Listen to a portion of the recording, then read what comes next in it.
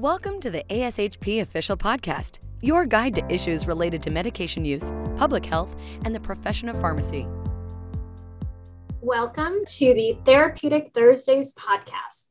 This podcast provides an opportunity to listen in as members sit down to discuss what's new and ongoing in the world of therapeutics. My name is Tina Sam, and I am your host today for the ASHP Therapeutics podcast. I currently serve as a pharmacy manager at Baylor University Medical Center in Dallas, as well as an RPD for the Solid Organ Transplant Residency Program. I am excited to be here today with our guest speaker, Dr. Jessica Starr. Dr. Starr is an associate clinical professor in the Department of Pharmacy Practice at the Harrison College of Pharmacy at Auburn University. Her practice interests include cardiology, internal medicine, and evidence-based medicine. Thank you for joining us today, Dr. Starr. Let's get started talking about today's topic, SGLT2 inhibitors in patients with HFpEF, or heart failure with preserved ejection fraction.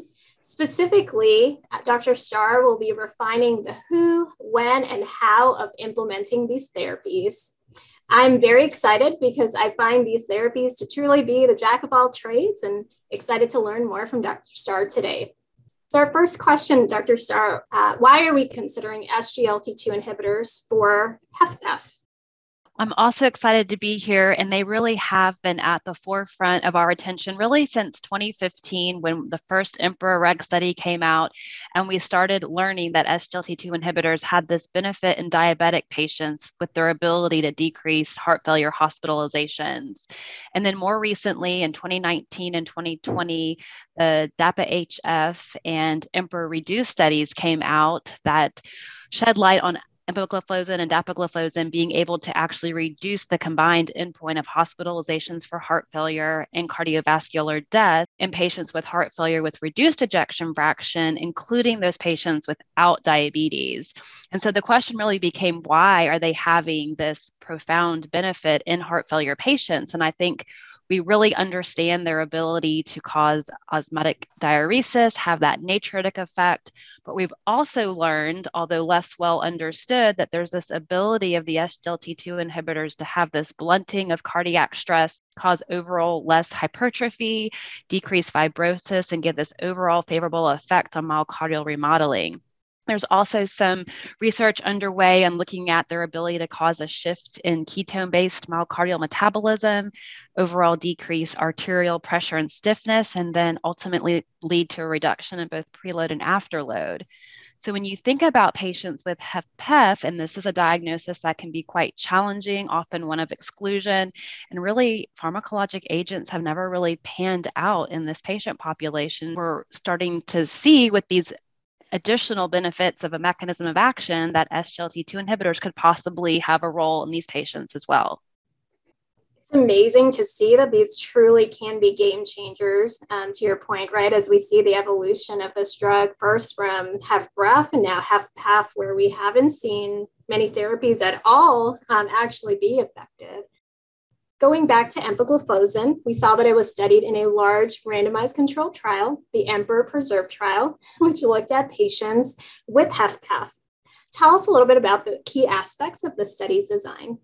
Absolutely. So it was just published in 2021. It was a very large, as you can imagine, multi-center, double-blind, parallel, randomized controlled trial looking at empagliflozin 10 milligrams a day versus placebo. Patients had to have an ejection fraction greater than 40% with an elevated pro-BNP and New York Heart Association class 2, 3, or 4. Very similarly to the reduced ejection fraction studies, that primary endpoint was a time to event of the composite of cardiovascular death or heart failure hospitalizations. And then it had 90% power to be able to detect the difference in that primary outcome, looking at enrolling just over 5,000 patients and following them for 20 months. What did the patient population look like? It was very typical, I feel like, of your big, large cardiovascular studies. The mean age was roughly 71 years of age. Just less than half of the patients were female, and a predominantly white patient population with over 75%. The vast majority of patients did have New York Heart Association class 2, over 80%. I'm going to be drawing some parallels to this when we get to some subgroup analyses, but I do want to mention that when you look at the left ventricular ejection fraction, the mean ejection fraction across all patients was 54%, and that does actually fall in the borderline heart failure preserved ejection fraction population. But breaking it down a little bit further, there was roughly a third of patients in that 40 to 50% range. Another third of patients had an EF between 50 and 60%. And then the last third had an EF greater than 60%. Again, this was not a diabetes study, so less than half of the patients had diabetes. And then the mean eGFR was 60 in both patient groups. This gained a lot of press when it first came out.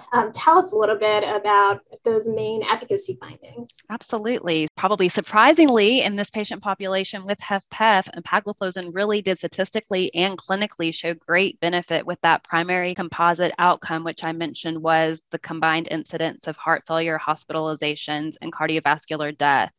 There was a relative risk reduction in favor of empagliflozin of 21% with an absolute risk reduction of 3.3%, having to treat only 31 patients with empagliflozin to prevent one outcome. It was primarily driven by heart failure hospitalizations. Again, empagliflozin with respect to that component of the primary outcome did decrease hospitalizations for heart failure with a relative risk reduction of 29%, number needed to treat of 32. Maybe not quite so surprising. Independently, cardiovascular death, there was no difference between the treatment arms. That's sort of a trend that we have been seeing, especially in this patient population. And then again, just overall total number of hospitalizations for heart failure was significantly decreased with the patients receiving empagliflozin. That is so impressive in HFpEF. Yes, absolutely. Now, one of the things we have learned in implementing SGLT2s in HFrEF is that it is not necessarily always a benign drug. So tell us a little bit about some of the primary safety findings in this trial. Sure. Actually, the safety profile was favorable, I guess, for empagliflozin in this particular study. The adverse events leading to discontinuation of treatment was about the same between placebo and empagliflozin, sitting at right at 18-19%. But then not unexpectedly, we did see an increase in uncomplicated genital and urinary tract infections. That's a known adverse reaction of these agents. And then we also had more hypotension in the patients on the SGLT2. Thank you for enlightening us about those safety findings, as hopefully that will allow us to ensure that we're implementing this in a safe and effective manner. Were there also any notable subgroup analysis that are worth discussing? Absolutely. So they did look at a variety of subgroups. And I do want to say, with respect to looking at the presence of baseline diabetes or baseline left ventricular ejection fraction, there was no heterogeneity between groups with respect to the primary outcome. Patients with or without diabetes both derived benefit from empagliflozin therapy. And then what I really wanted to point out, because this was very enlightening, was the patients with the ejection fraction of less than 50%. I think we sort of expected them to have the most benefit. That did hold true in the subgroup where empagliflozin statistically decreased the incidence, but promisingly, in that third of patients that had an ejection fraction between 50 and 60%, they also held in being able to show statistical significance in favor of empagliflozin. So that was sort of exciting to see. And of course, this is a subgroup analysis, so it will need to continue to be looked at and researched. But seeing that benefit in patients that truly met criteria for HFpEF was exciting. What are your overall conclusion or key takeaways from this trial? Absolutely. So I do think we can say with confidence that empagliflozin at a dose of 10 milligrams a day in this predominantly New York Heart Association Class 2 patient population with both borderline preserved ejection fraction and actual true HFpEF really derived the symptomatic benefit, mainly in the form of keeping patients out of the hospital for heart failure exacerbations. And that's huge in a disease like patients with preserved ejection fraction, just because we haven't had an agent that has really panned out, whether it was the aldosterone antagonists or ARNIs or much early on with ACE inhibitors and ARBs. And this was seen independent of diabetes. As I mentioned, there was no difference in cardiovascular deaths. That will be something that we'll be looking for in future studies. But again, very big finding that we also saw this in our patients with an ejection fraction of greater than 50%.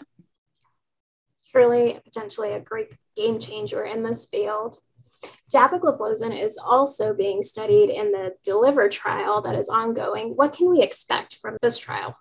So we are eagerly awaiting the results of DELIVER. It's going to be set up very similarly to Emperor Preserved. It is an international multi-center double-blind study looking at dapagliflozin 10 versus placebo. Patients are going to have an ejection fraction of greater than 40%. And again, New York Heart Association class 2, 3, or 4. Similarly, its primary composite endpoint is cardiovascular death or hospitalization for heart failure, and enrollment has actually ended with over 6,000 patients, and the study is supposed to be completed next month. So that's really exciting. I'm excited because if you think back to the DAPA-HF study, which was dapagliflozin study in reduced ejection fraction, dapagliflozin actually independently did decrease cardiovascular mortality. So it'll be really interesting to see if that outcome can hold and DELIVER. And then, of course, looking to the ejection fraction ranges in the subgroup analyses and seeing if we can continue to derive benefit in those patients with higher degrees of preserved ejection fraction. Dapagliflozin was also studied in a small 12-week randomized study, the Preserved HF trial. Are there any key takeaways from this study? It was a very small study, you're right, at just over 300 patients with an ejection fraction of greater than 45% receiving dapagliflozin or placebo. And it was only a 12-week study, so again, small, with a endpoint that related to heart failure-related health status using the Kansas City Cardiomyopathy Questionnaire. Dapagliflozin did have benefit in that quality of life measure, but again, we'll really be waiting for DELIVER to see its role. Any final comments regarding SGLT2 inhibitors in HFpEF? I think it's just really exciting that we have an agent now that can help keep patients out of the hospital. I'm excited to see what DELIVER has to offer. I think that probably another big question that's going to be weighing on people's minds is this a class effect? Certainly when we think about reduced ejection fraction, and then with the study empagliflozin and now coming dapagliflozin, most of the data lies there. But from a pharmacokinetic standpoint, I think that, we don't have any reason to believe it wouldn't be a class effect. We are going to have a second part to this podcast that's going to be talking more about practical tips of the SGLT2 inhibitors and how to prescribe them and which patients we should avoid. So I think we can be looking to hear from more about that as well. Thank you, Dr. Starr. We're excited to hear more in part 2.